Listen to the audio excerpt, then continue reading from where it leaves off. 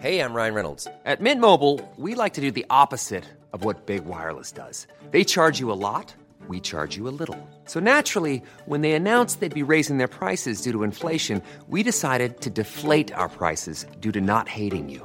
That's right. We're cutting the price of Mint Unlimited from $30 a month to just $15 a month. Give it a try at mintmobile.com/switch. $45 up front for 3 months plus taxes and fees. Promo rate for new customers for limited time. Unlimited more than 40 gigabytes per month. Slows full terms at mintmobile.com.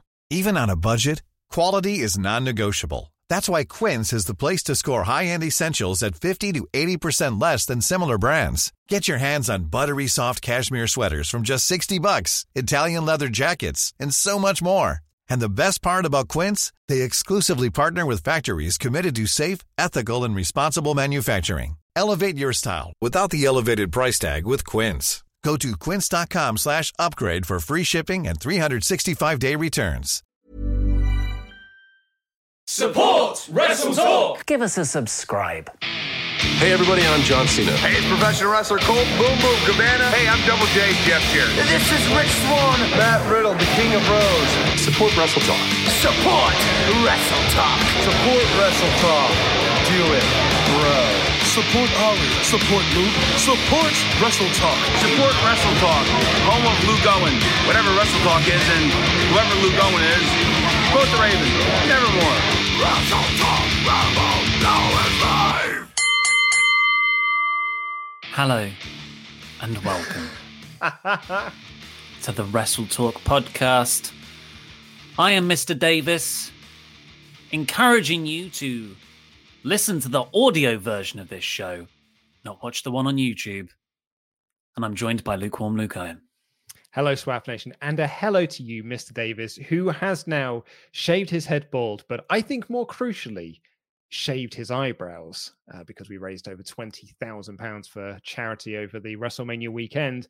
How the devil are you? I've got to be honest, I think the hair's pretty good, actually. I think the hair looks really solid on you. But the eyebrows really are a window into the soul, aren't they? Or like the window shelf for the window into a soul. Bloody hell, it looks weird. Yeah, feels weird. Did not. I just thought it would be like shaving them off, and there you go. I'll only get shocked when I see my reflection in the mirror. Or actually, I've looked in the mirror a few times. There's no reflection there. I'm worried I'm becoming a weird supernatural creature. No, it's how it feels. Like it's a part of my skin that's never felt the breeze almost. Like there's a tautness to it. Like the skin above my eyes, my eyebrow skin, is like the taut fabric stuff on the top of a drum. Ugh. It's always there and I haven't gotten used to it yet. I think you covered for it pretty well in the news though, with the masking tape. Yeah, I thought that looked pretty good. I'm a big Groucho Marx fan. I always mind his eyebrows, so why not go for that? And I thought I went through an array of different emotions. You did. I really think that you got away with it. Did the comments pick up on it? Because I would have thought that everyone wouldn't have realized there was a change. Well, actually, I have, because what everyone's very excited to do is compare me to stuff, and this has actually led to my lady partner's new nickname for me. She woke up this morning sleepily and went, "Oh no," when she saw me. And then, because she was sleepy, she was transitioning between states of consciousness. And then she kind of realized what she said and went, "Oh, my little Eggy." I was like, I don't want to be a little Eggy. I'm a big Eggy, if anything. I'm a big, big egg. But what I have done is I've taken screenshots of a bunch of comments of people comparing me stuff on the Wrestle Talk News, and I will go through them in the show, I thought. Oh, that'd be lovely. A very nice thing. Yeah, just to kind of like give you a bit of an update on what happened after you left, because you left that way. After we do, when we do the hyper chats at the end of the show, because you have to get up very early and do the news because you never stop working. And the big thing, I suppose, the big bit of news on this is that the comment that I am the only Triple Crown champion in Wrestle Talk history. I'm champion. Yeah. champion. I'm a Quizlemania champion. I'm a Quizlemania tag champion. Technically, I'm actually I'm also a Cinemania champion. So I'm like a quadruple crown winner or whatever. But Sean didn't say but Sean said we couldn't count that one. And I was like, well, why don't you just win the tag belts then? And he was like, I've never won the tag belts. I was like, you've had plenty of shots, Sean, but you've never won them. And he's like, well, why don't we get Gallows and Anderson to come back on and do the show again? I was like, Gallows and Anderson don't even remember they're the champion. That's why we crowned Tempest and Tempest and Andy to be the interim champions. And Sean was like, I'm going to text Carl Anderson right now and ask him to give me the belts. Just hand it to me. And so he texts Carl Anderson on the show, and Anderson replied within like 45 seconds, telling them, direct quote, tell them to fuck off. We're still the champions.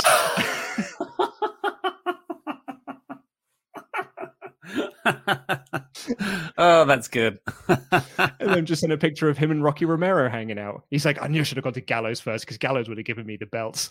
I went to Anderson first. That was my mistake.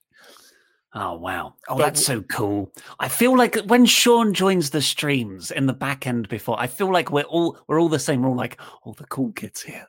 The cool kid who knows all the other cool kids. And like, because like we're like in betweeners level, and Sean is like the rugby fellow, or he's the the American high school player. I don't know how sports work in the States, but he also likes the geeky things we do. So he hangs out with us, and through him, we have access to the jocks. The actual cool kids. So we've laid down a challenge. Pete, I keep calling him Pete, Tempest and Andy. Because I'm so used to going like Pete and Tempest now because they're the new podcast duo. Intangibles. The Intangibles doing SmackDown and NXT. But the challenge has been laid down. Andy and Tempest are going to defend their interim tag team champions against Sean and me. We're going to form a tag team to take them down and win the tag titles.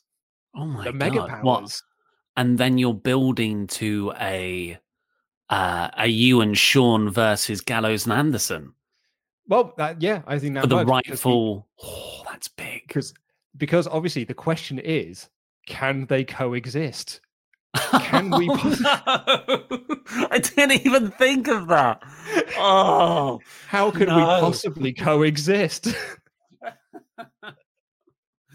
Well, it writes itself, doesn't it? By that point, the answer is always no. But there's been plenty of examples of them winning the belts and then going along for a bit. But man, you and Sean, oh God. Tempest and Andy are a supreme combo, but man, Tempest has some big gaps in his knowledge. He is like he's like a great all-rounder, but he's Troy. He's a great all-rounder, but if you ask him one question about the original ECW, you've effectively slashed his Achilles heel in half, and he crumples and he loses. But yeah, I guess who could beat you and Sean? I'm thinking Tempest and Queen of the Ring, really. That's the only other combo I can think of. That's a good group, yeah. So yes, that is, we haven't officially worked it out yet, but I think that's going to be the next Quizlemania for Quizlemania 33. It's going to be a tag match. How's Denise going to feel about that? Is she going to be happy or feel jilted? I mean, probably jilted, but I haven't told her yet. Maybe I'll form a tag team with Denise. Me and Denise can get added to this tag match. The Charlotte Flair of the tag match. Yeah, and we'll win it. I'll tell Adam to make it the least trivia-based one possible. Oh my God, it's amazing. Anyway, right, well, let's talk about the AEW review. Then we'll be back for a very short outro. We're talking about Mike Tyson has now joined the Inner Circle. Here is the show.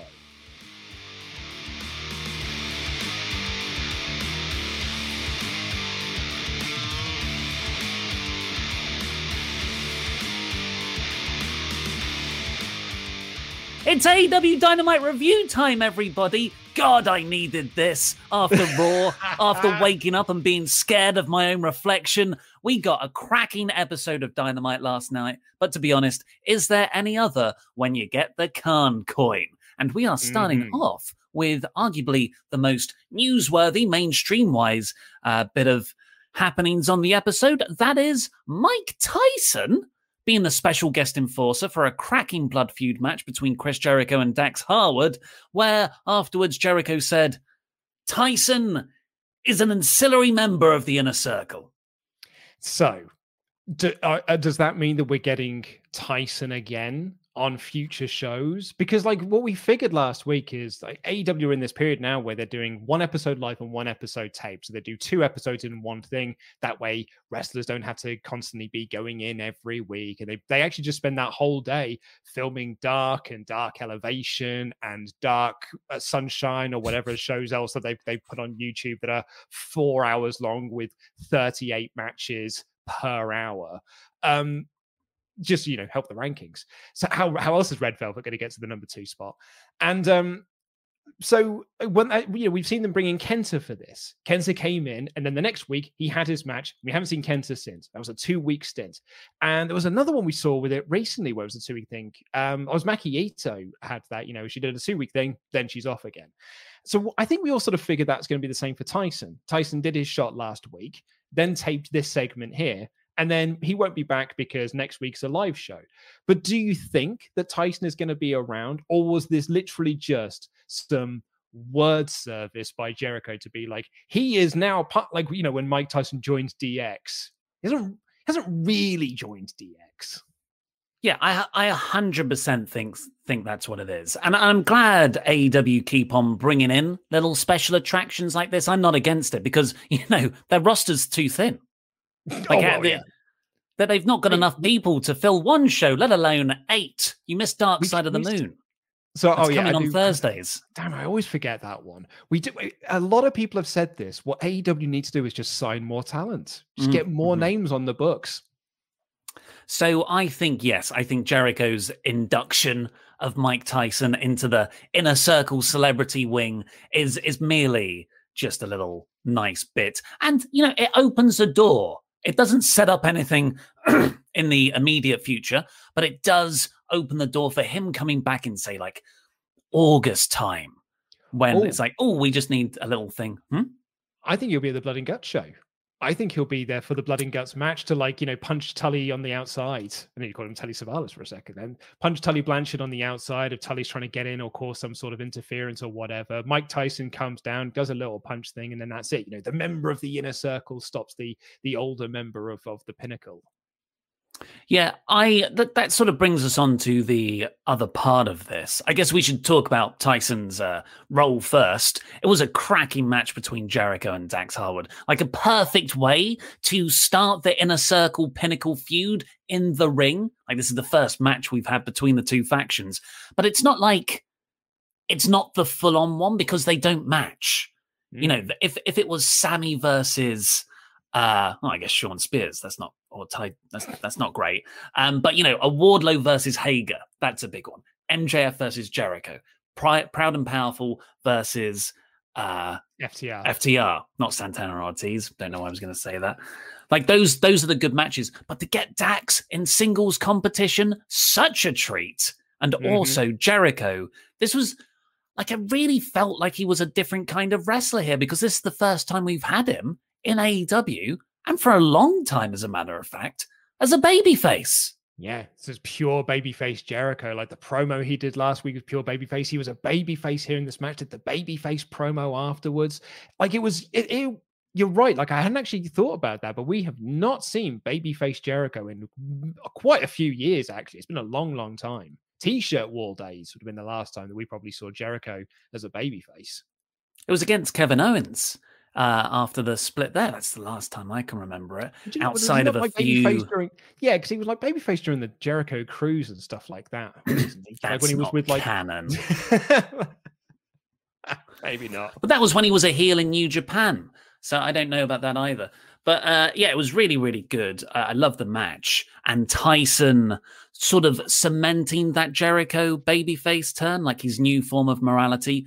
There were a few skits backstage building up to the match of MJF trying to offer Tyson money to show him favor or the Pinnacle favor during the match. Tyson ripped the check and ate it So that was a pretty definitive no.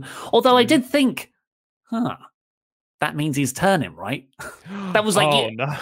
in WWE, I was like, well, that means he's turning at the end of the match. But Jericho, in the interview, said, call it right down the middle. You know, this is so far from the heelish, any means necessary villain character that Jericho's been portraying. Do you remember when he brought, like, when Mike Chioda came in for a brief spell and he was like trying to pay off Mike Chioda? It was like, Mike, you and I go, like, remember who got you your job and things like that. So, like, yeah, it's a very different side to him. Yeah, so I really like the use of Tyson there. And in the actual match, of course, the Pinnacle and Inner Circle ran down. Big brawl, one of two big brawls on the show. And Cash tried to get in with a bat, I think it was, but Tyson knocked him out. And that let Jericho hit the Judas elbow. I thought everyone looked fantastic. However, here is the criticism I've heard. And it's not one that I'm actually that concerned about, but the idea that the Blood and Guts match is coming way too early. Because it's happening on May 3rd. Am I right? It's really soon. It's only like 2 weeks' time. Like next week is the end of April. And I think that's because I was not brought up on War Games matches. I've gone back and watched War Games matches on pay-per-view. I didn't live through the TV, and I imagine they were built up 3-4 months in advance, as was the old way. But these days, it's, 2 weeks out from November, and William Regal gets the shout, War Games. You do it better than me. War Games! So really here, I feel like, yeah, sure, we've got a month build, which I think is more than okay for a Blood and Guts War Games match since the announcement. And the context of that for the larger feud stretches back to like October last year. So do you feel like War and Blood and Guts is coming too early? I think it's okay. It may be because I keep forgetting it's April. So like when Jericho said it's May 5th, I thought, oh, that's in a couple of months' time. Because I keep, for whatever, we even had this conversation off air. We were talking about videos and I was like, oh, I'll do that video in April. And you were like, do you mean May? Because it's now April now. And I was like, oh yeah, you're right, it is. So maybe I didn't think about it at the time, but now that like the sort of, it's really just sunk in with me that this Blood and Guts match is coming in a couple of weeks. I do think it is a bit soon. Because you're right, like it does date back to October. Like, this has been, like that side of things has been brewing for a long time, but we've only just had the MJF turn and the formation of this group. We've had like one singles match between Jericho and Harwood. We've had like a couple of backstage brawls and things like that. Like, next week we get a big brawl, but then the week after that, it's the match. So it almost feels like there needed to be like a bit more to kind of like give them a reason as to why this has got to be settled inside of War Games. So I do kind of understand that criticism. Yeah, but now we're talking about it. I think you're right, actually, because what they've done is we're missing out on a whole middle act of this story. We got the first act of MJF joining. Boom. Now you've got a middle set. It's not even a middle act. This is the sequel. This is Empire Strikes Back now, surely. Where you play off all these singles matches. We get the tag match. We get the MJF Jericho singles, and you get like you sort of keep score on who's got the most wins between factions, and you kind of keep it level. And then that all culminates in a War Games match. Yeah, exactly. I feel like they think the end goal is Jericho MJF. Like that's the payoff to all of this. When I think really the payoff should be the War Games match. It should be the Blood and Guts match, which you could have done at Double or Nothing and like really pushed back. Because Double or Nothing, like I think it's a Daily's Place, or are they doing it in front of like fans or something? But it feels like it could have been a pay-per-view attraction. Like we're doing a War Games match as a pay-per-view thing to try and like, because as a way, particularly because they did so well on pay-per-view buys for Revolution off the back of a big-time matchup with a big-time stipulation and with two big-time names. They probably could have done really good numbers with a similar thing for Pinnacle versus Inner Circle. So I think doing it on TV feels a bit odd. That's not how you make a pay-per-view shift tickets, Luke. You imply CM Punk is going to turn up. That's how you get pay-per-view buys. Sorry, you're right. No, I agree, actually, because I think maybe that is the direction where War Games, Blood and Guts, is essentially a stepping point to get to Jericho MJF at the pay-per-view. Yeah. And weirdly, because, booking logic, particularly the way AEW and promotions like New Japan and CMLL book is you protect the singles matches in multi-man matches. That's why we've got so many 6-man tags. But actually, weirdly, because War Games is such a Hell in a Cell ending feud ender, that's almost an exception to this rule, where you actually put the singles matches before the big multi-man match. Look at us learning about wrestling. This is a faction feud, but they're treating it like I do believe that they think that the big money match of this is Jericho MJF. But I might be very wrong on this one. I'm more than happy to be wrong on this, but I feel that the faction war is the big part, is the money match in all of this, so particularly with the first ever Blood and Guts match, as opposed to, because like what we're doing here is essentially we're doing Hell in a Cell to build to a singles match, or War Games to build to a singles match, which I think is probably a bit of a backwards way of doing things, and we likely are getting Jericho MJF at Double or Nothing. Producer Rich, can we get a vote going? Can we get what are you more excited for? What are you more excited for or into seeing? Blood and Guts or Jericho MJF? Yeah, and we'll see quite interesting. We'll do a quick 2. Rich is on it. I like what you did there, Ollie. You just gave people 2 options, whereas when I did this on Monday, I gave people like 6, and it really confused the chat. Yeah, you can't do that. People want binary choices.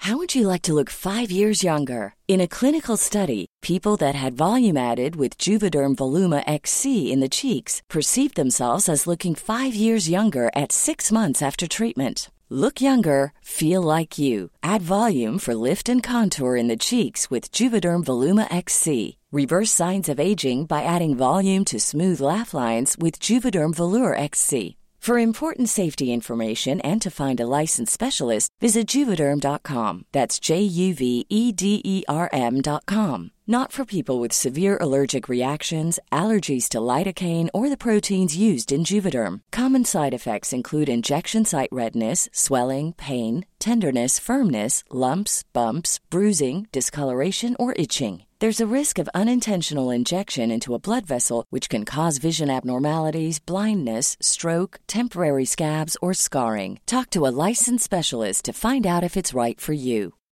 Life is full of what-ifs. Some awesome, like what if AI could fold your laundry?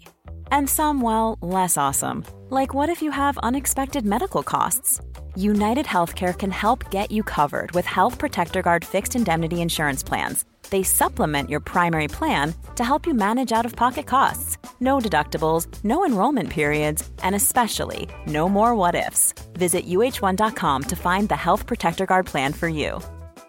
I'm Sandra, and I'm just the professional your small business was looking for. But you didn't hire me because you didn't use LinkedIn Jobs. LinkedIn has professionals you can't find anywhere else, including those who aren't actively looking for a new job, but might be open to the perfect role, like me.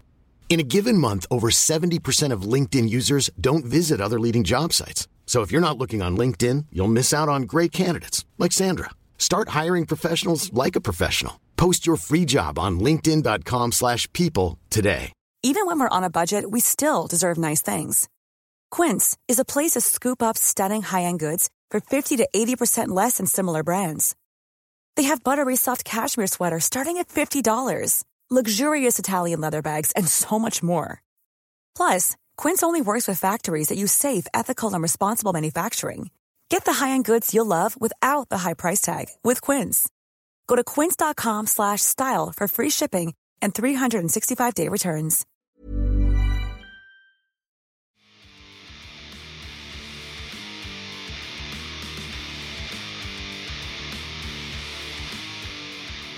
Let's go through some of your hyper chats. Get them into Omega Chat. Sorry, it's AEW. WrestleTalk.com/support. We'll read out every single one of them before the end of the show. You're right there, Luke. We just got way more on this subject than I ever thought we would do. We've got none on we Tyson. haven't got any on Tyson. Sorry, I thought these were all on Tyson. I've just realized there was a subheading that was called Other AEW Chats. I was literally just thinking then, we probably got 2 or 3 on this. And then I was like, it was just page after page. I was like, there's no way people are that interested in Mike Tyson joining the Inner Circle. I am really struggling to express my reactions to you. Yeah. Stephen Guzman. Young Bucks for the first time ever in years have made me want to see heels lose in wrestling in forever. I always cheer heels, but they were slouch bastards. I was desperate to see them lose. Amazing stuff. Also, Red Velvet is impressing me a lot these days. Cannot wait to talk about that Bucks stuff. I totally agree. Oh, Rich, the choices were just say blood and guts or singles. Just make it easy. Blood or singles for the votes. Make it easy. There you go. Keep it simple. Stephen Guzman again. Also, I can sort of understand people are upset at too many factions in AEW, but honestly, I feel like it's only because we gone so long with only 1 or 2 in WWE. I love all these various factions, and honestly, not sure I can go back to how WWE does it. Why have people got such a bee in their bonnet about factions in AEW? I think it's because it's something to have an opinion over. I think the real answer is it's a different way of doing things.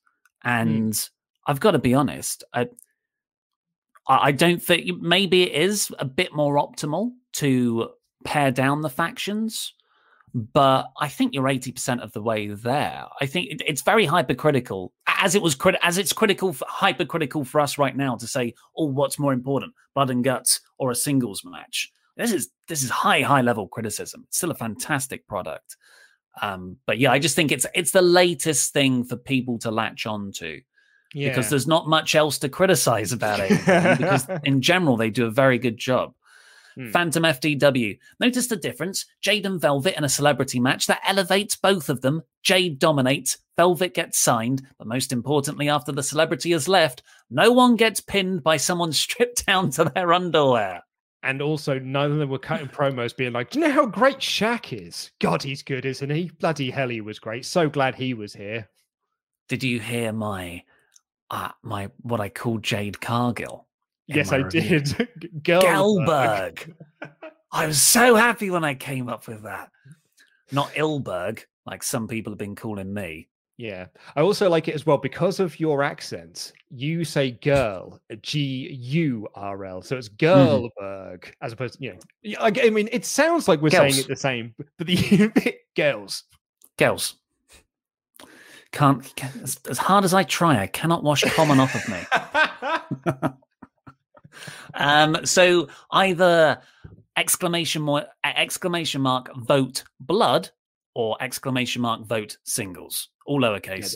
That is the vote going on now. Yeah. Hollow Pan. I love seeing 2 women's matches on the show. It has taken AEW some time, but it finally feels like they have a solid women's division. Jade Carberg is money. Carberg's also very good. But yeah, we were saying it a couple of weeks ago. That is someone you can give like the Kurt Angle, Brock Lesnar rookie year run to. And it will totally, I think a lot of people would just buy into it instantly because she's a star in the making. We've had someone chat in about Tyson. LS says, the fact that Tyson disappeared like mist last year after the speaking out movement when it just started a major angle with Jericho leaves a bad taste in my mouth that he's here now. Hope we don't see more of him, to be honest. Everyone's entitled to their likes and dislikes. I don't think those two things are connected, though. Yeah, I didn't think that was why he left. I thought they just left because they wanted to do it in front of fans. Or they wanted to start building and something. Like that's what I figured it was. It was COVID reasons more than anything else. I just think it was a one and done. It was a one shot. Yeah. Leon Quashy. Yes, Dobby Davis. I agree with 4 out of 5 for Dynamite. Would have been 5 out of 5 if we had Rich Swann pop up somewhere. We're getting to the point where AEW can put out an absolute turd and it will still be acceptable when compared to Raw. Built quite a lot of trust.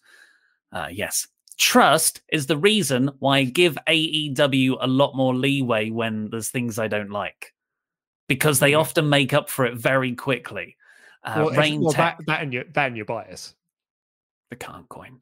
Rain Tech. Hello, Luke and Ilberg. I mean, Mr. Davis. What a show. The opener was a top pay-per-view quality match on TV. Bucks are proper heels now. It took quite a while, but the women's division now looks really good too. Darby's coffin drop. OMG. High 4 out of 5 for me. Mm-hmm. Absolutely, indeed. Do you want an update on how the poll is currently looking? Yes. It is 80% blood and guts and 20% for the singles match. Yeah, I think that's what we're both thinking as well. So, seeing that, I think you're right. You make the blood and guts match the feud ender. Yeah, I think it's an error, personally. Interesting. Right. That's get your Omega chats to wrestletalk.com/support. We'll read out every single one of them before the end of the show. And also, look what just came out. The brand new Wrestle Talk magazine. Look at all the people AEW have signed. Not Daniel Bryan. He's another story. But I love this. Look. So there's a really good article on Tony Khan. But comparing, do you know The Black Swan by Nicholas Taleb? It's a sort of stoic investing book on in tech, but it compares like AEW strategy to this, and it's called The Wrath of Khan. Nice. Yes. Very good. There's also an excellent article in here, and actually I haven't had a chance to read this yet. I'm going to do it tomorrow while I'm having my coffee. Yeah, only arrived today. Sean's got an article in there about the Thunder Rosa Britt Baker match, which I'm really excited to read. And there's also some stuff in here about the exploding barbed wire death match, which I am very, very interested to dive into. If Cody Rhodes and Tony Schiavone don't share this article, I don't know what we have to do. Star Trek nerds. About the history of the Macho Man, and I'm gutted that I didn't suggest writing something in there because I've just reviewed the episode of Games Master he appears on, and it's so great playing Rage in the Cage on the Mega CD. It's bloody wonderful stuff with Dexter Fletcher. Let's end that card, end that poll, please, Rich. Oh no, did I put my things in the... Oh no, I've got them here. Cool. Everybody go and order the Wrestle Talk magazine at wrestleshop.com. And you can also get my new Kawaii t-shirt. You got a new t-shirt? Do you not see it? I haven't actually. No. I only just went up before we started this. Let me put it in the quite chat. Wrestleshop.com. To be honest, I forgot I did this. It's actually, let me ask him.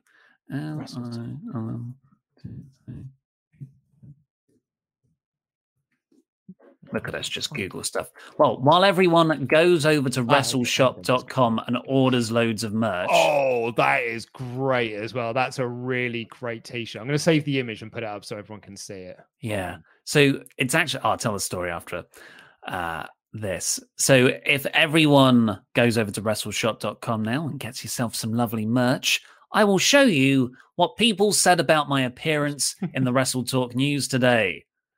Ollie going to build a mech suit and go fight Superman in the next storyline, says Andy Nandanlao. Ollie looks like a creation in WWE 2K20, says Tyreek. Mm-hmm. Good to see Simon Miller is now on Wrestle Talk, says Dave Latumbo. That's 1999 for you. Good to see they got Moby to do the news today, from Paul Kerr. You know what I think? Rights tattooed on your arms. You know what I think when I hear Moby? It jumps out of my ears. Nobody listens to techno.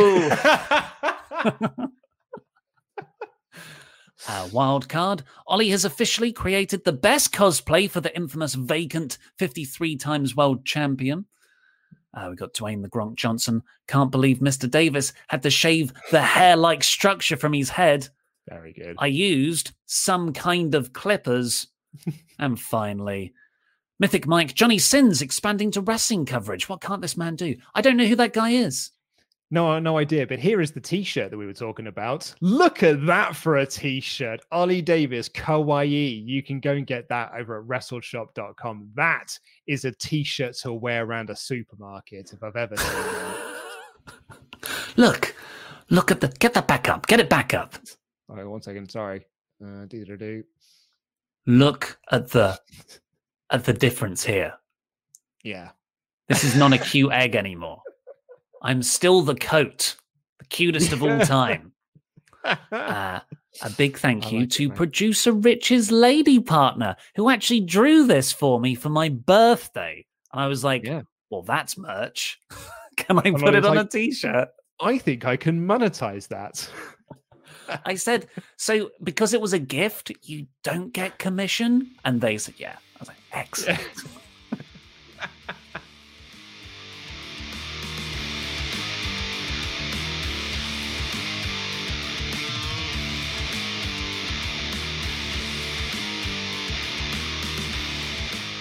Let's do this episode of AEW Dynamite. Opened up right away. You know, my big thing last week was how I wasn't into the Young Bucks heel turn as much as I wanted to be, because I feel like they'd done that story beat already. And I was no longer into conflicted Young Bucks. Because that closing image, Matt did not want to be Too Sweet and Kenny and Don Callis and the Good Brothers. I was like, oh, I've done this. I just want super heel something now. Leave it with the complex characters for once. And I wasn't alone in that. That you said it as well. That was the general feedback.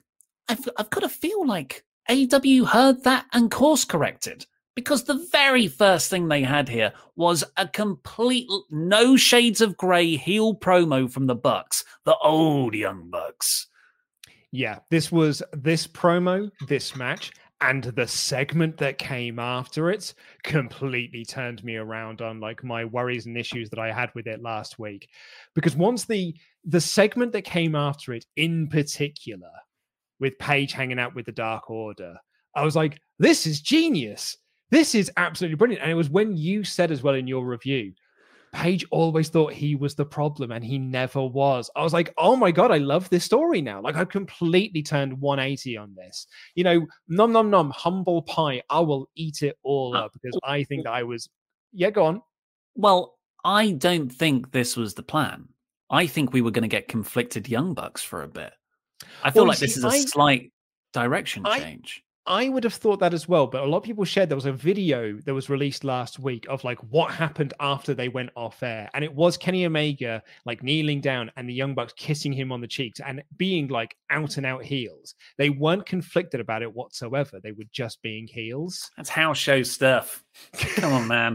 It was on Wednesday. It was on Dynamite. It wasn't on Dynamite. I didn't see that. Well, it was on the same segment as Dynamite. It was just put that on the show then, Luke. I know, Ollie Davis. I'm agreeing with you on that one. Just as a slight correction as well. You might not have recognized that Johnny Sins thing, because Andy points out it's sins with two N's, not one N. So that's probably why you didn't know who it was. I have no idea why Andy knows that so intimately. So yeah, this was just perfect. I love the Young Bucks, and they know, you know, they're a team. I've argued this a lot. They're the tweeners now, and I've said, look, they're tweeners. Everybody, they're fully rounded characters. They do what's best for them. They're great wrestlers. I love them as an act. I was not that I was wrong. It's just that, like, yeah, sure, Rock's the best babyface of all time, but my God, when he's Hollywood Rock as a heel, he's somehow even better. And that's what the Young Bucks are. Their heel work here, I was like, oh, you know, like when Kenny Omega that first year, and we were like, oh my God, turn Kenny back to the cleaner. Like, why are we having to go through bored Kenny? And I think that took the heat off of make the Young Bucks heel too, because that's what we've got here. And this is what AEW should have launched with. This is a money act. I completely agree with you, but I think there's part of me that thinks that they made the right decision in not doing it this way. No, and the reason why is because I genuinely believe if they had gone with this from the get-go and put the title on Kenny and put the belt on the Young Bucks, nepotism would have been the cry. And people would have soured on the products. They're like, they've said it's just TNA anyway, but I think there would be people who are like, it's just TNA. The people in charge of putting the belts on themselves, just getting themselves over. I think they were just working us. They gave us a year of being like, we're not going to put the belts on us. So then they do put the belts on us as heels. And now we're like, oh, guys, why didn't you just do that from the get-go? Like, I think they were just working us, like Jericho with the dad bod. Maybe. I think you're damned if you do, damned if you don't. People would criticize either way, and I did. This match, though, was incredible. And it wasn't until afterwards when I was writing about it in the news and I was looking at the NXT ratings that came in as well. I was like, why is Fightful in the chat, by the way? He's just here to say, hi, Luke. Pleasure seeing you. Hi, Sean. Lovely to see you, pal. You're doing a thing. No, you can't coexist. It's the Mega. How can they possibly coexist? I'm doing a slow baby face turn and you're going to side with Sean now? You were meant to wait for me. Yeah, so when I was looking at the NXT ratings, I thought, I never thought about how the structure of Dynamite would change without having to think about people flicking over to another wrestling show in the breaks, which typically is where you get the big swings of viewers between the shows. Like up to 200,000 people are kind of a floating audience who don't consistently watch one or the other. They flick between them. And looking at this show, this opening match, starting with a 25 minute match, I couldn't see any ad breaks on my feed. I watched the Fight TV one. And then you get another big match in the middle of the show with Dax and Jericho. And then another big match at the end of the show with Matt Hardy, Darby Allin, Falls Count Anywhere. I look at that and I think that's the purest form of Dynamite. I think when they don't have to counter program against something else, this is the show they want to put on, and they did it as soon as they possibly could. And I just didn't know that AEW had another gear in them formatting wise. I'm very happy. Yeah. Very, very happy about that too. Yeah, really, really thrilled. This opening tag match with the Bucks and Death Triangle was absolutely awesome, because of course it was. Kind of like how I said about WrestleMania, it's like, oh, what a surprise, WWE put on really good matches because they've got the best wrestling roster of anyone. Well, yeah, of course, you put Matt, Nick Jackson, Pac, and Phoenix in a match. Yeah, they're going to have a banging match. You give them 20 minutes, yeah, sure, they're going to have an absolutely banging match, and that's exactly what they did here.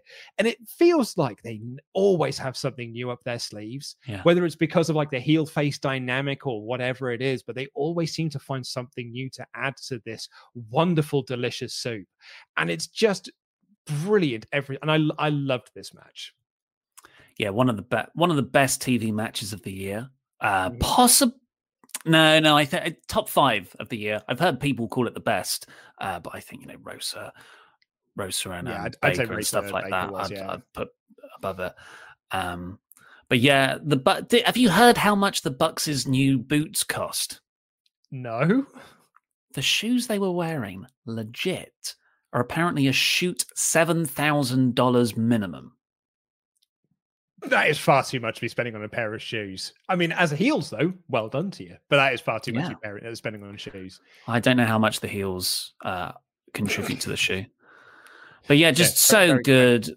Bucks, this pay-per-view level match, this would be one of the best matches on a pay-per-view card. Absolutely fantastic. And because the Bucks are heels now, they're gonna win, in the heelest way possible. Low blow on Pac, and then they ripped Phoenix's mask off. And I can't remember who Omega chatted it in, but they were like, let me find their name. Damn, it's all blacked out. It was how you actually booed the heels rather than cheered for the cool heels. I was genuinely pissed off. Same here. When they took Phoenix's mask off. Same here. What a dick move. What an absolute dick thing to do is to rip the mask off. And you got Excalibur on commentary as well, being like, if this was in Mexico, that would have been a DQ, because that is not what you do. It's such a disrespectful thing. I thought it was wonderful. Sean is... They're ridiculously expensive shoes, and they were kneeling while wearing them, creasing them up. I mean, they wrestled in them too, so I'd have bought fakes.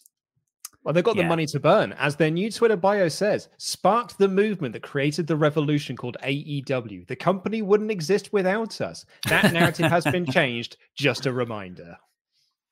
After that, we got Paige backstage with the Dark Order, and Marvez is interviewing him. And he says, what have you got anything to say about Kenny Omega and the Bucks? And he just kind of dodges the question and walks off, leaving John Silver to pump his arms. It was so good. Yeah, because Marvez, that Hangman Page is the number 1 contender. He's ranked number 1 to go against Kenny Omega. And we were talking about this last week about how he mentally is not ready for that yet. And he's not accepting that responsibility.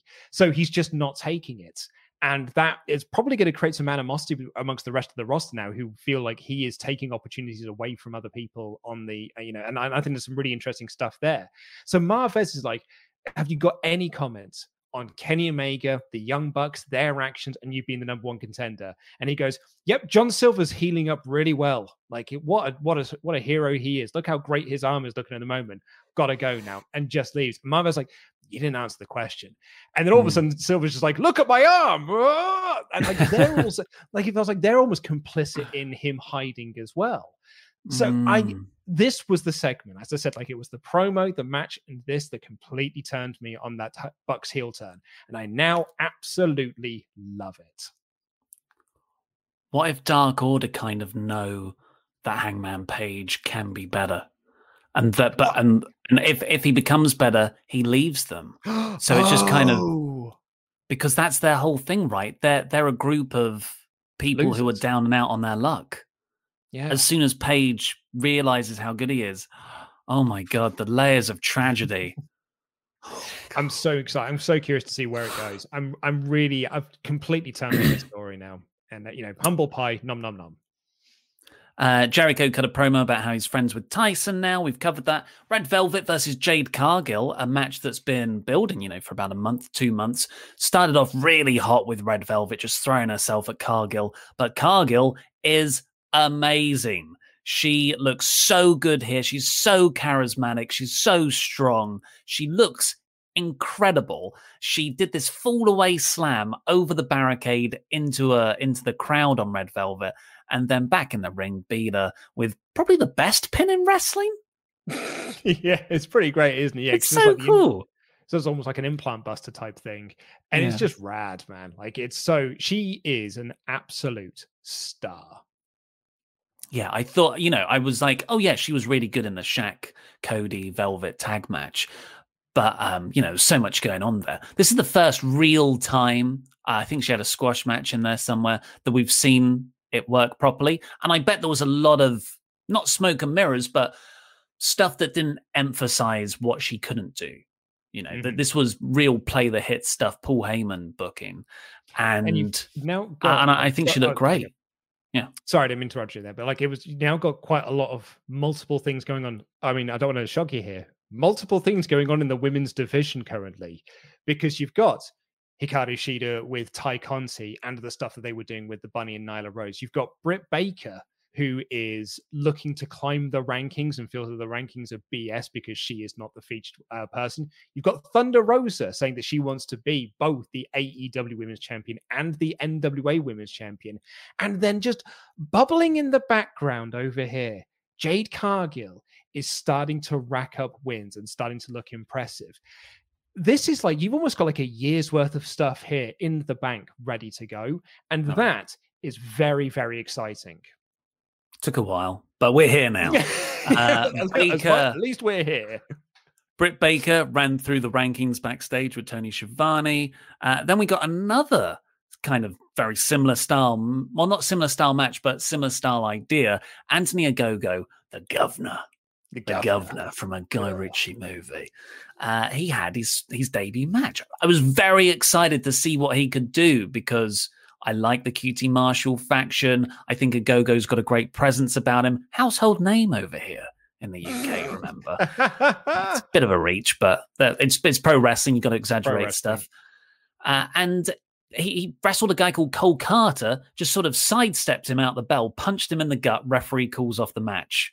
Like referee stoppage. So Ogogo wins.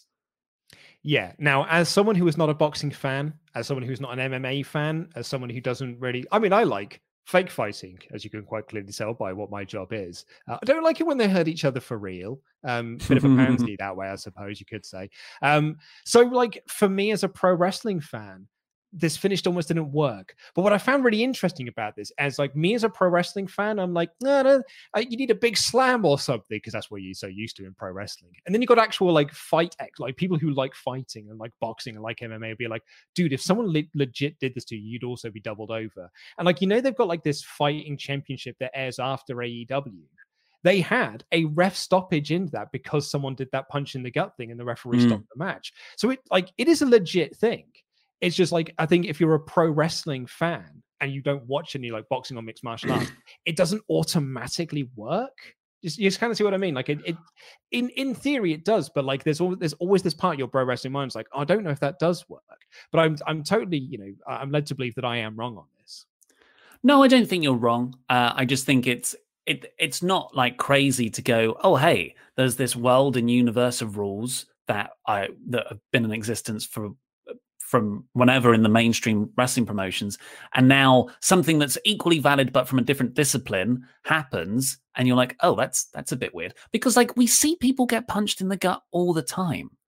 Yeah. So it's weird to then see that happen and the referee do a stoppage. I thought that they didn't make as much of this as they could have, because what they're essentially doing is introducing a new style of finish. I love referee stoppages when they're done right. There was a period of Ring of Honor in the early teens when Jim Cornette had the book where he did it all the time. And that's when I fell in love with it, because it's so like, it's almost more impactful than a 3 count, because like what's more impactful? Move 1, 2, 3 or boom, knockout. It's a knockout all the time. Like, why is that not a thing in wrestling? It's awesome. Obviously, I'm not talking about the big show punches or anything like that. So I think when you're doing something that's so new, you do need to do a lot more effort into explaining and introducing that trope, because it was just a punch to the gut. The commentators put it over for a minute, and the referee like immediately called it off. But I think like with that, the referee needs to get down on his knees. He's checking him. Are you okay? Oh no, he's out. Call it off. But I didn't get that.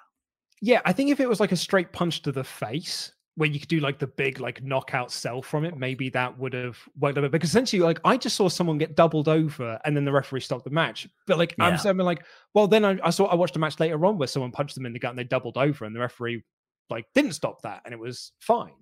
So yeah, it is like you're right, because like pro wrestling is such a weird world that when you start to put real world things into it, the two don't quite mesh together. That's not to say that it can't work, because I do think that it can work, and I think this can get over as a finish. But like on the offset, like from the start, I don't think it particularly worked for me. I also don't buy into the argument as well that he is a mainstream star here in the UK. I've seen some people be like, oh, he's getting mainstream media attention. I'm like, I mean, I ain't seeing anything. Like I'm seeing nowhere. Nah. Like I watched the news this morning, and like in the sports section, I was going like, oh, and Anthony Ogogo made his wrestling debut last night. Like no one's saying that. I think, we get a lot of people criticizing AEW to us, and it annoys me when they have good points. And one of them is, why does the referee stop this bit here? And when you've got a main event that's so incredibly violent and hardcore, like, by the same thing, the referee should have called that out multiple times. I guess it's a Falls Count Anywhere match though, so it comes with different expectations. But promising. I think if they keep on with this and they work on it, there's potential there. But this wasn't a home run. After that, we got Miro cutting a promo on Kip Sabian, saying that he hasn't seen him since the Arcade Anarchy match. I was initially down on this because I was like, why didn't you do this promo the week after the Arcade Anarchy match? Like, keep that momentum going. That's one of AEW's definite flaws. They've got too many plates to spin and things get dropped, and, you don't get a follow-up for 2-3 weeks. But apparently Penelope Ford had a bad reaction to some makeup that she was wearing, so that they've legit been off TV. So that's unfortunate. I don't think you can really work around that. Yeah. I mean, I wrote in my notes here. It's like, it's weird that they didn't do this as like an in-ring angle sort of thing. Like Miro literally was just like, oh yeah, I think our act is now split up. And that's fine because I'm focused on being a champion. So I'm like, well, that's cool because we want to see Miro as a singles guy. But like, he did so much with like him being as the best man to Kip Sabian for the wedding that you would have done like a big breakup angle for them. So yes, I mean, maybe there still is one to come. Maybe we'll get the bachelor party. I think that's still on the books to happen at some point. After that, we got the Jericho Harwood match, which we've already discussed. Then we got a promo in the parking lot with the full Super Elite. Good Brothers, Young Bucks, Don Callis, Kenny Omega. Oh, it was glorious. They were such douches. I loved seeing, I think it was Nick with his arm around Carl as well. Like, they're just like, oh, I'm actually very happy you're together. And Don Callis super kicks the camera at the end after the Bucks tease. Just perfect. Yeah, this was great. Really, really like this. Really good promo.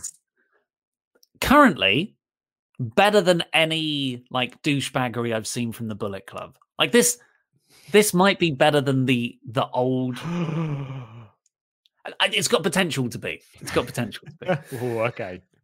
A Thunder Rosa video package saying she wants both the NWA and AEW women's titles. We got a match with Chris Statlander coming back to face Amber Nova. It was just a squash match, really, to reintroduce Chris. Yeah, really great good. To see her back. Like she comes out like to, Where Is My Mind by the Pixie. She's got the best friends with her and stuff. What a fun act that they are together.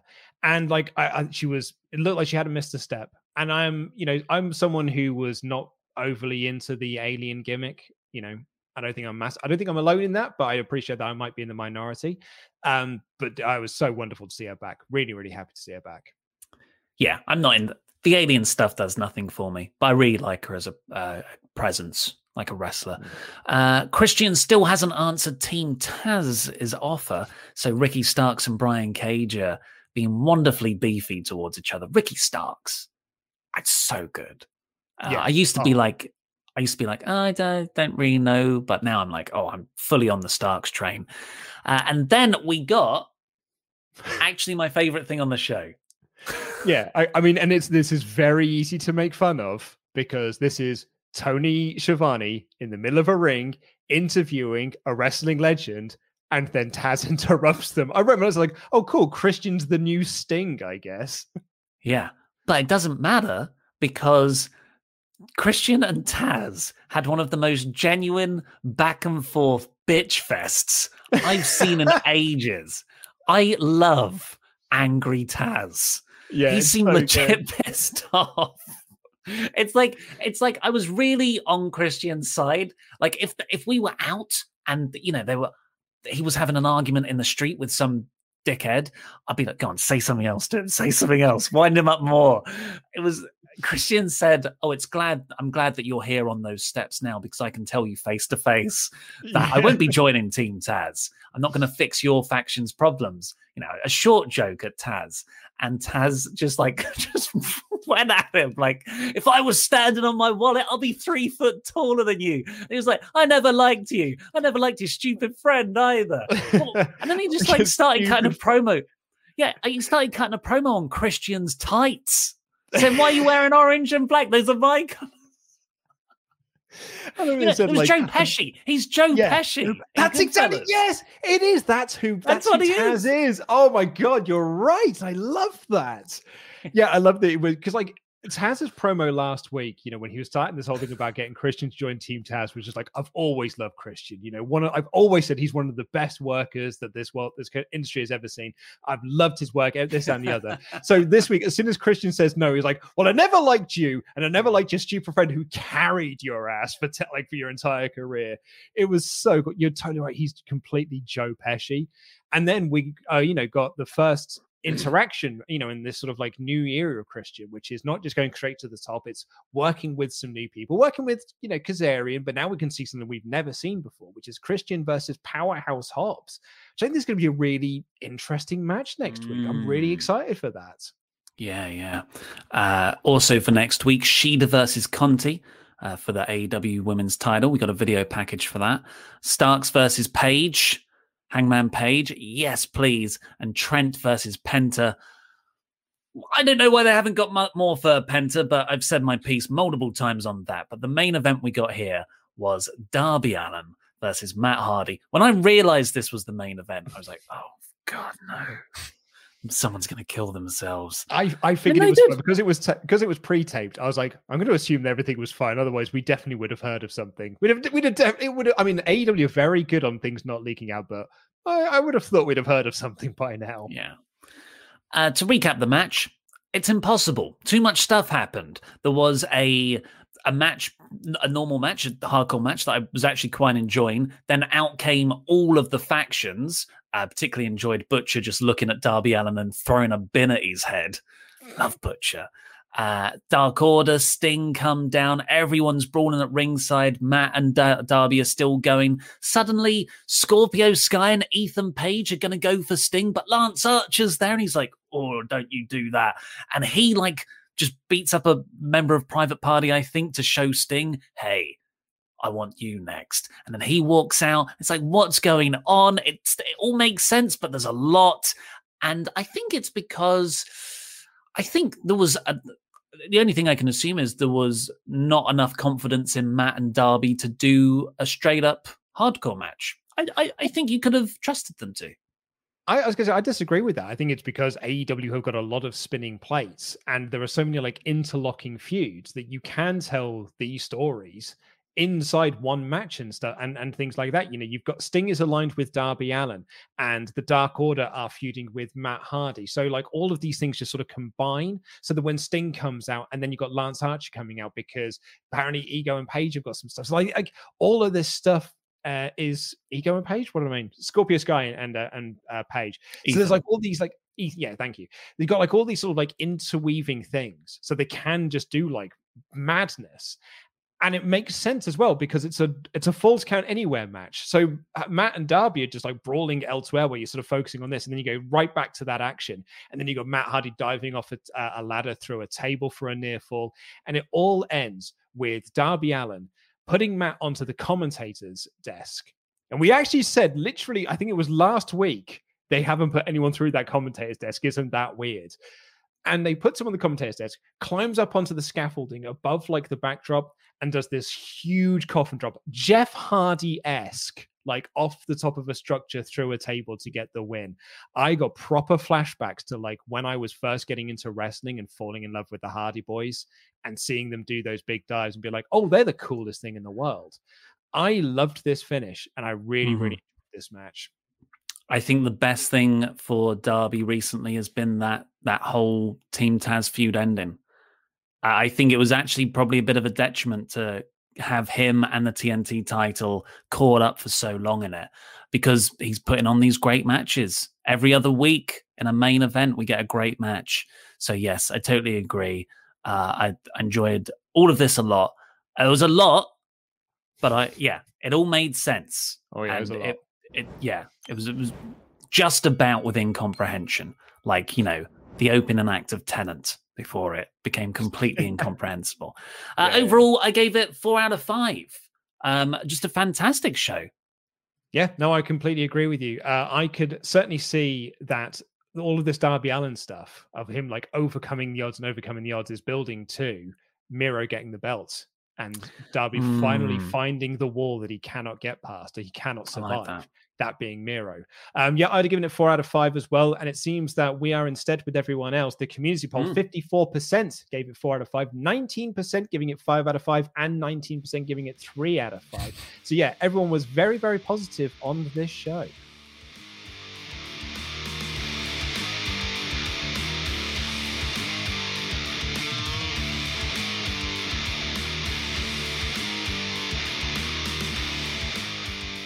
Well, we have loads of Omega chats. Get them into WrestleTalk.com/support. We'll read out every single one of them. But for now, here are the pledge hammers. The Hall of Fame. If you give $25 a month or more to us, we will read out your wrestling nickname in our Hall of Fame here on the podcast. So thank you. Marcus. He's got Sol Campbell. Oh, love that guy. I'm not stalling for time. The real boss, Matt Robinson. Tower of London, Nigel Morris. Michael Jensen Radio. How do you like them apples, Marcel Dura? You skipped one. Wrestle Talk Extra Poll Master Lendell Brenson, who, no kidding, actually won the poll again. Oh my God. For Backlash 2000? Yeah. He knows that would have won. Have a glass of sherry, Martel J. Simmons. The monster among Patreons, Brian Strowman. We're going on a Brian Huntley. The Schrock Master, Austin Schrock. Infinite Crisis, Chris Jenkins. And lastly, for this Hall of Fame class on the 15th of April 2021, the Harbinger, Doom Lion.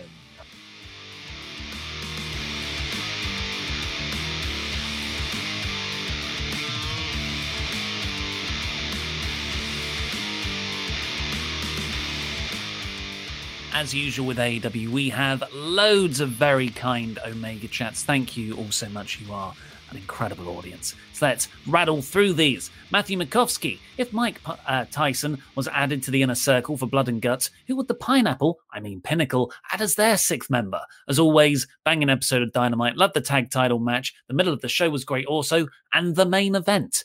Tully. 100% is Tully. Hello Pan. The opening tag match was insane. I thought my TV was set to fast forward because Phoenix and Pac work so fast. Also, heel Bucks is what saved my love of wrestling around 5 years ago, and I just love it. Bad Bucks for life. Leon Quashi, Shida, Nyla, Conti, Rosa, Baker, Statlander, Cargill, Velvet, Rio, Deeb, plus dark superstars like Hirsch, Killing King, plus Jenny's Joshi pals, Rio and Maki Ito, and more. Is that a women's division I smell? Tell me, off-brand Simon Miller. Yes, it is. Zachary Dean McKinley. The only thing that would make the Hangman Page story arc more emotionally amazing when the Dark Order goes up against the Elite, Hangman tells Kenny that he's not the Dark Order leader, but he is their captain. This is obviously in reference to the fact that I said the first moment that made me cry in the MCU was Captain America saying, "The hell I can't, I'm a captain." And you're right, Zachary. That would that would send me over the edge. McLovin AF. I feel the Agogo spot was awkward with him punching the jobber and the ref calling for the bell. That would mean every match should be stopped after a punch. Maybe I'm missing something here with the logic. Other than that, this episode ruled. That's kind of what we spoke about earlier, yeah. Mm-hmm. But I guess the thing is, Agogo's punch was so good. That's what doubled him over. It's like the Big Show's punch. It's so much harder than everybody else's punches. Dean Brereton. Much prefer the Bucks as heels. Really don't buy them as super strong babyface characters. The only way that show ending could have been better would be to have Matt Hardy slip and then Darby just walk off. Sending a message. But seriously, a high 3 to 4 out of 5 for me. The Portuguese Mr. Davis. Hey lads, thought this show was very good as usual. I'm just not quite engaged with the Bucks storyline yet. Still like them, but I've seen this type of a storyline a few times. Love you, Luke, and baldy me. I think perhaps look at it with all the Page stuff as well. Because that is part and parcel of this. And maybe that might switch around because that's what did it for me. Garrett Albright with a very generous Omega chat. Thank you, Garrett. Do you think a masked superstar's mask being ripped during a match is an overdone spot? Feel like I've seen it so many times with Rey Mysterio and even Penta that it just doesn't pop me anymore. Thoughts? Jam that jam. If you did it week after week, then yeah. But I can't remember. I think Penta was the last time they did that. But I felt like it was early last year. It feels like ages ago that they did it. I can only say that for me, I gasped out loud and it made me actively annoyed. So it certainly worked for me. Dean Brereton again. On a criticism, I would like to see more matches with Lance Archer and Ethan Page on Dynamite. Feel like they're being underused. Totally agree. On a side note, they should call the AEW video game Wrestling AEW Wrestling just for you, Mr. Davis, robbed of harem points. I was annoyed by that. I should have had the point. I said Wrestling All-Stars. It was WWE All-Stars. Because that's not and Adam did say right at the start of this, you've got to be specific. Otherwise, I could have got points for Wrestling Roses because I was basically there. Bacon Rasher. Hi, lads. So Chopper and Tempest did numbers yesterday. NXT reviews to stay. We're very happy. We're very happy with how that first episode went. But it's the first episode that tends to... Yes, yeah. Look, keep watching. That's the most important thing. All I'm going to say is this. Yeah, the numbers were really, really good. Still the lowest of any of the shows that we do. But they were still very good. You need to keep watching. Build that audience. We've got a new show, NXT Podcast Reviews, The Intangibles, Chopper and Tempest, every Wednesday. NXT, another top AEW show. I like how so many people get on the show and Ogogo look great doing what he can do currently. Proud of him as a Brit. Welcome to Baldic Club, Mr. Davis. Jam that jam. Nate S. Ollie went from looking like Mr. Burns to Mr. Burns as an alien. I bring you love. Really great episode last night. Love the opening tag. Can't believe they put on that great of a match and it still feels like they have more in the tank for a rematch. Yes. Rain Tech. Hi again, lads. Boy, am I so glad AEW went straight to Hangman after the Bucks match, asking about his number one spot and Hangman avoiding the question. They are slowly building what we all want to see, Hangman Page's redemption arc. Mm-hmm. Austin Falco. A whopping 5 women's segments on the show. Wow, I didn't actually know that. All about different people and stories. Jade Velvet, Britt promo, Rosa promo, Statlander match, and a promo for next week's title match. Great to see the division finally flourishing. Next step, pay-per-view main event. It's crazy that this has all come. I'm not saying there's a connection or anything, but Brandy Rhodes was meant to be the person building that women's division, and she's away now, and now when it's flourishing, I'm not saying one's connected to the other, because there could have been loads of other backstage things at play there, but it's just those two things have happened at the same time. I think if you've got Baker Rosa 3 in a big gimmick match, like a bigger gimmick match than the previous gimmick match they did, that could main event a pay-per-view. So currently, like that's the hot storyline they've got for the title. Yeah. Chuck Cassis. Wednesday was a great day for wrestling fans. Quizzlemania, and then this episode of AEW, an absolutely fantastic show. We finally got a SmackDown 6-like group for the women: Baker, Shida, Conti, Rosa, Rose, and Jade. Love y'all. God bless. The Jam one, Bull Dolly. The goofy S-word that the Bucks were doing as heels took me out of the match. I really disliked it, as in go away heat. The action was great. Their character work was not. Interesting. I would disagree with that. Well, the Bucks aren't for everyone. They are famously divisive. I happen to love it. But yeah, I'm not going to take it away if it took you out. The Human Godzilla. I was pretty critical of last week's episode. Didn't like the Bucks ending, and the episode in general was a little confusing and convoluted. So what did they do? Tighten everything up. I love Luke. This company. Hey, positive one. Sorry, I didn't realize until today how much I miss Statlander. Great to have her back in the mix. Also, it's going to take a couple more bumps and matches for Christian Cage before I stop worrying every single time. Not fun. Seth Morgan. Hey, Luke and Ollie. I love you all are having a wonderful day. It feels great to finally watch an amazing wrestling show last night compared to the awful Monday Night Raw. You are all seriously the best, Luke and Ollie. Thanks, Seth. Mate. Jose Vasquez. Thank you, Ollie, for your rage. Am I a bad person for rolling my eyes when a company parades the female wrestlers and embracing each other? Like when not have the announcers or other wrestlers talk about what a big moment it is, or am I wrong? I'm with you, Jose. I think let the moment do the talking, not everyone sort of breaking character to do it. Yeah. Like, I've said my piece on this, but like Rock and Hogan, they just let the crowd reaction tell that story. They didn't just look at each other and be like, so proud of you. So proud of the story that we're telling. Charles Berg. Oh, Ollie, you look like a newborn 40-year-old. I think it's fair to say nobody will be calling you Mr. Davis for a while. It's really nice having a wrestling show that isn't made for one 80-year-old muscle sausage's enjoyment. AEW feels like it's made for fans. Well, Tuckwell, an interesting point. The original Blood and Guts was also a TV special. Do you think it was always designed as such? And not to be a pay-per-view special, which just feels weird. Like, it just feels weird for that not to be a pay-per-view thing, considering that AEW is a 4 pay-per-view a year company that is all about building to that big pay-per-view, only asking you to buy 4 a year.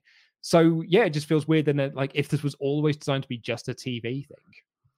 It could, hopefully it is a stipulation, not a pay-per-view, like how we get all other stipulations these days. WWE Hell in a Cell, WWE Money in the Bank. So maybe that's not to say it will eventually be a pay-per-view match, maybe next year when the feud dictates it. Sari, before the main event on a loop in my head, it's going to be all right. It's pre-taped. After the match, finally, someone went through the announcer's table. And Darby Allin, could you please stop killing yourself every single match? Oh, he's young. He's reckless. He's going to catch up with his knees. Matt Turner needed this show after the hot garbage that was Raw. Great show top to bottom. One of the best Dynamite matches ever in the tag title match. Go becoming One Punch Man. I think I've also become One Punch Man. Tyson KOing someone and Darby channeling Jeff on Matt. I actually didn't think of that. Yeah, well, that's what I was saying. I got those flashbacks. Yeah, sorry, I didn't. Yeah. Eggy Davis, jam that jam. I'll let you take over. Thank you. I also have appreciated that the Omni Luke has returned as the sun glare has come in from my camera as soon as I've readjusted my office. Genetic Ghost says, Don is a metaphorical virus. He's resetting people back to their 1.0 versions, an ugly mirror version. New Japan, Bucks, and Kenny were lightning in a bottle, and you can't actually go back. That's the story here too. That's an interesting point.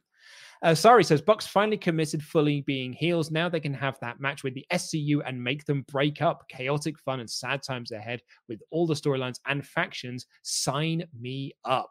J-Buck 306, Jericho versus MJF will put the rocket on MJF's back and they will make him the biggest heel in the world and he will be the one to win the TNT Championship from Darby. Bless you. I almost feel like save MJF for a world title win. I want him to skip the mid-card. Yeah, and I feel like if you're doing all of this Darby, like, lasting the odds, you then want someone to come in and destroy him, like a Miro.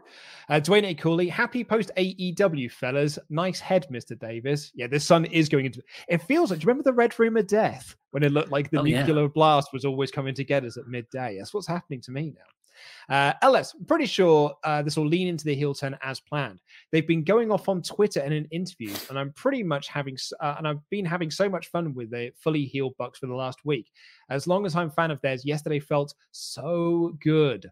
Moon's Rise. Hangman's character is still my favorite in AEW at the moment. Even though he's aware of the situation he's in, he still wants no part of the whole elite drama. Can't wait for the day when he finally decides to go after Omega. It's going to be amazing. Could not agree more. That wasn't me. Rich put that up. Very good. Christopher Jazzcat was short but great to see Statlander back in the ring. Loved seeing the Bucks back to their heel ways. I'm marked out for the flipping back rake. Most shocking turn, though, is Ollie turning back the clock and looking 10 years younger.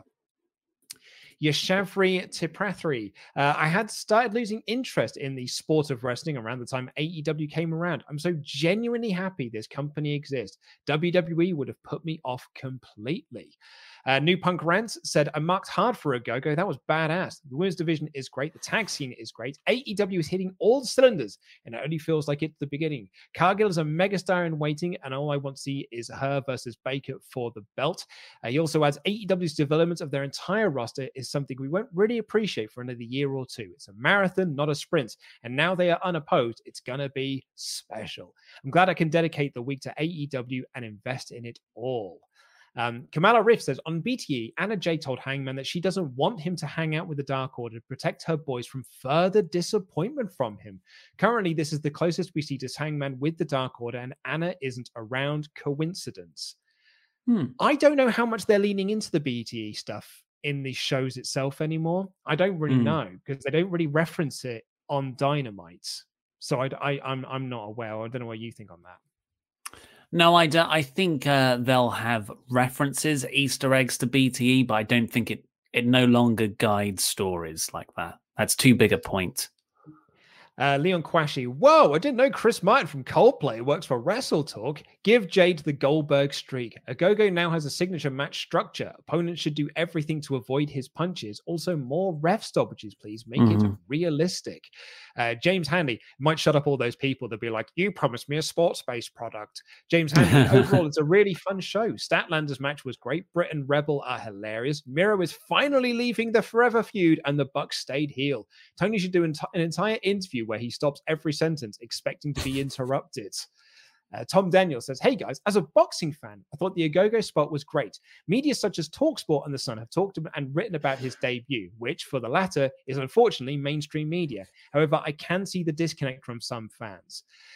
Sarah Sullivan said, Taz coming out and shouting at Christian for not answering him yet reminded me of a girl getting angry at a boy for leaving them on the scene on social media. Hope you guys enjoyed your week of wrestling. I did. I'm now just very, very tired. James Hanley, actually Sarah Sullivan again says, heard that Gore is turning away female audiences, which I found interesting as me and my roommates, all girls, get more interested in the stories when matches are more intense and vicious. Also found out that me and my boyfriend got into the same college. Oh, congratulations. That's good. Yeah, well, we referenced that last week, Sarah. You were our anecdote. We're like, well, Meltzer's saying that the Gore's driving away women. This week's rating will be very interesting because not only is it unopposed from NXT, but I believe the challenge has finished, which is the idea that the female audience has left to watch the challenge while it's been on. We'll see if that's if that was in any way correct, I guess. But it's hard. There's a lot of changes. Yeah. James Hanley says, how does one get into this Khan coin? Do I write a letter to Tony directly? Also, is coin spelt with a C or a K? I assume it's a K because Mortal Kombat, like they yelled Mortal Kombat in the song. You know, you yell Khan coin.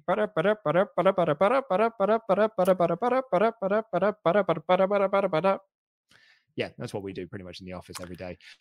You just have to keep talking about how great AEW is, even when you hate it. I hate it so much. Yes, love seeing Chris Statlander back. I think she's great, and I want to see her and Jade feud. Thought the Miro promo was excellent. Does he go for the TNT title or Kenny? Also, I got my second vax shot this morning. I feel like it's the new "Hey, I'm a vegan." How do you know if someone's vegan? Oh, they'll tell you. Carson Hippolyte, first-time super chatter, long-time watcher here from St. Lucia in the Caribbean. That's and St. Lucia. I know... St. Lucia, sorry, St. Lucia. St. Lucia! It's a new promotion. And I know this doesn't have anything to do with AEW, but if only WWE built their male NXT call-ups as good as their females, one the world would be a better place. Hashtag I miss Keith. Yes, but you know, they screw up their female call-ups too. Mm-hmm. Oh yeah, they do. Don't let that one NXT segment trick you otherwise. Rhea's call-up has not been good. Asuka's call-up has not been good. Colostopia, Sean Ross Sapp and Luke teaming up. The new Mega Powers and Carl telling you guys to F up. F up? F off, I think it's supposed to be. Yeah, had me dying yesterday. P.S. Who blew Ollie up? We're still working that out. I will find the son of a botch that did it. But yeah, Carl Anderson texting into Quizzlemania yesterday really made me laugh.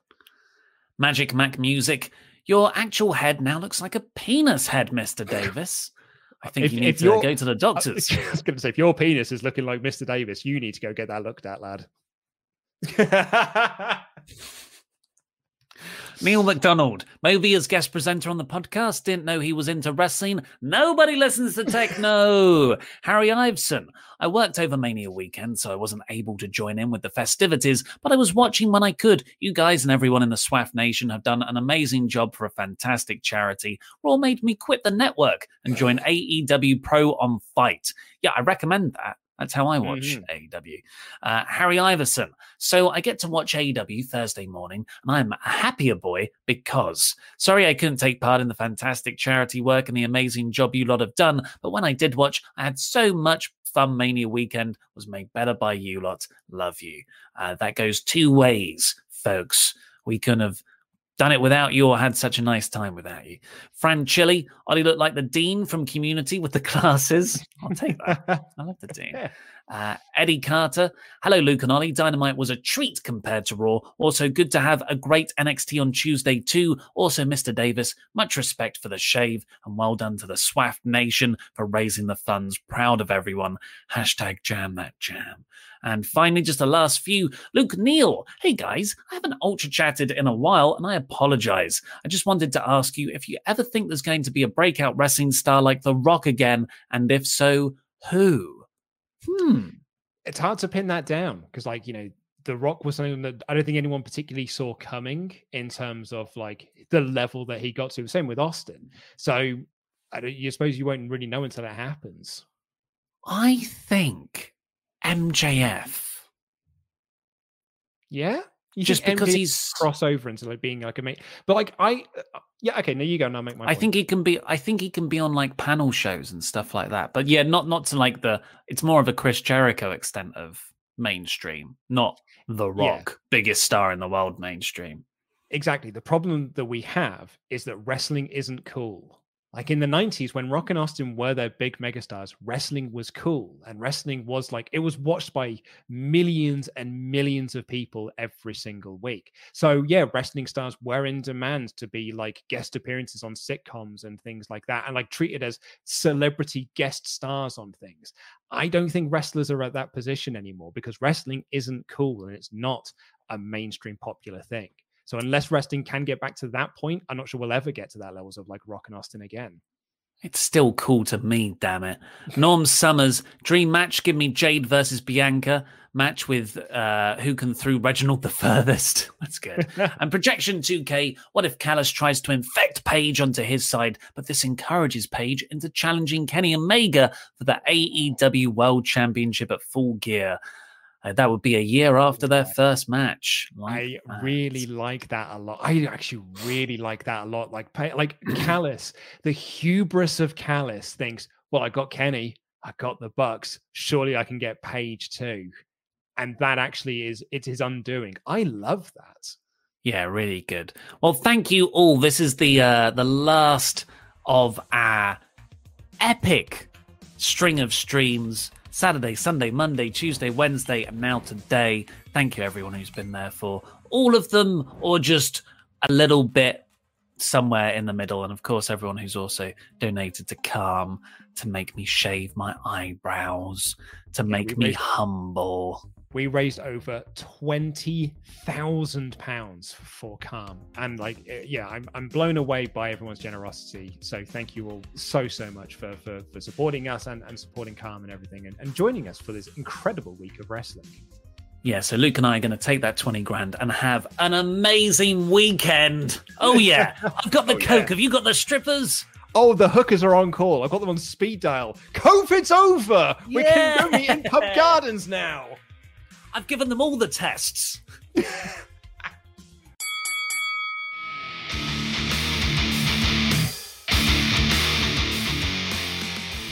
You and I have both got 4-day weekends coming up, mate. Are you just relaxing, or are you going to do any more writing?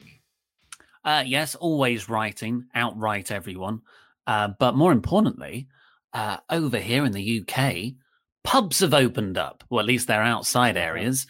And we've booked a bunch of them. I've got a pub booked tomorrow for an hour. I've got a wine bar booked for the afternoon on Saturday. I've got 2 back-to-back pubs booked, all that breweries, booked on Sunday to see a bunch of mates. And I've got another one on Wednesday. So really hitting it hard. Man, I wish I didn't shave my eyebrows. Oh, man, I feel bad for you in that sense. Because I'm seeing some friends this weekend. We're going into because we're allowed to go to private gardens as well. So we're going to go to a private garden this weekend for like a barbecue. Hoping the weather holds up for it, to be honest. It's going to be a bit nippy. But I've shaved my head because that's a clean thing for me to do. But you know what I haven't done is shaved my eyebrows, as I'm going to go see my friends that I haven't seen in a fair few months. Yeah.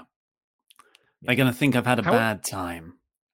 But do the hats hide it? And you can do the sunglasses thing, right? Because the sun's going to be shining, we think. So you can wear sunglasses. Well, and how were your hats? I haven't. The hats are okay. It's that kind of Sami Zayn style hat. I think I should have just gone for a straight up baseball cap, not a 5-panel. Okay, I haven't done this yet. I actually can't see the screen. How does that look? Yeah, that hides it. Honestly, does it hide it completely?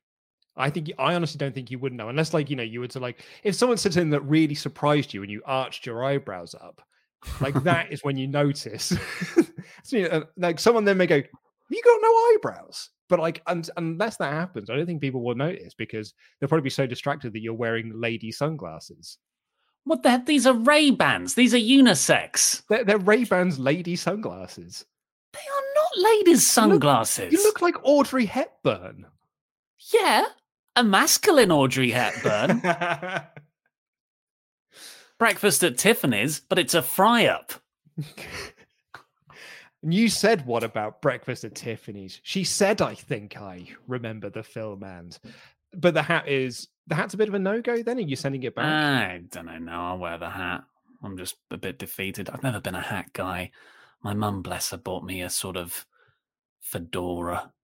Oh no! Oh, you are not the Godfather. I do not think you should be wearing a fedora, mate. Yeah. But I've got to for her. It's her birthday next month. We're going to the Ritz for her 60th birthday that was delayed from last year. Yeah. You're going to wear some suspenders she bought with it as well. She go full Andrade. She bought me the hat for that. Oh, so. Okay. Are you wearing like a suit with it? I don't know. I tried a fedora once when I was going through a hat phase during my directing years. I was like, I need a look for my directing years, and I had an army cap thing, those sort of like camo cap things. I had one of those for a bit, and that was pretty good. And I was like, no, I'm going to shake this up. I'm going to wear a fedora and see if that suits me. It does not. Actually, one of the earliest photos of me and my wife together is me wearing that fedora. I'm wearing that fedora. Oh, you got it. In this big coat, and I'm quite embarrassed by it now, because it'd be really cute to be able to show people. It's like, oh look, these are like early photos of me and my wife together, and I'm like, oh no, but I'm wearing such a silly hat. I shouldn't be wearing that silly hat. I did have a beret phase at university. Maybe I should bring that back. Of course you did. Hey, I was founder and president of the Film Society. Of course I'm going to wear a goddamn beret. Well, we are going to get out of here. I'm not on the magazine show tomorrow. It's Adam and Denise. So that'll be a really fun one. So make sure you listen to that. And it'll be Pete and Tempest doing the SmackDown review on Saturday. Hope you all enjoyed all the content that we put out over this last week. It's been wonderful hanging out with you all. But until next week, take care. I love you. Goodbye.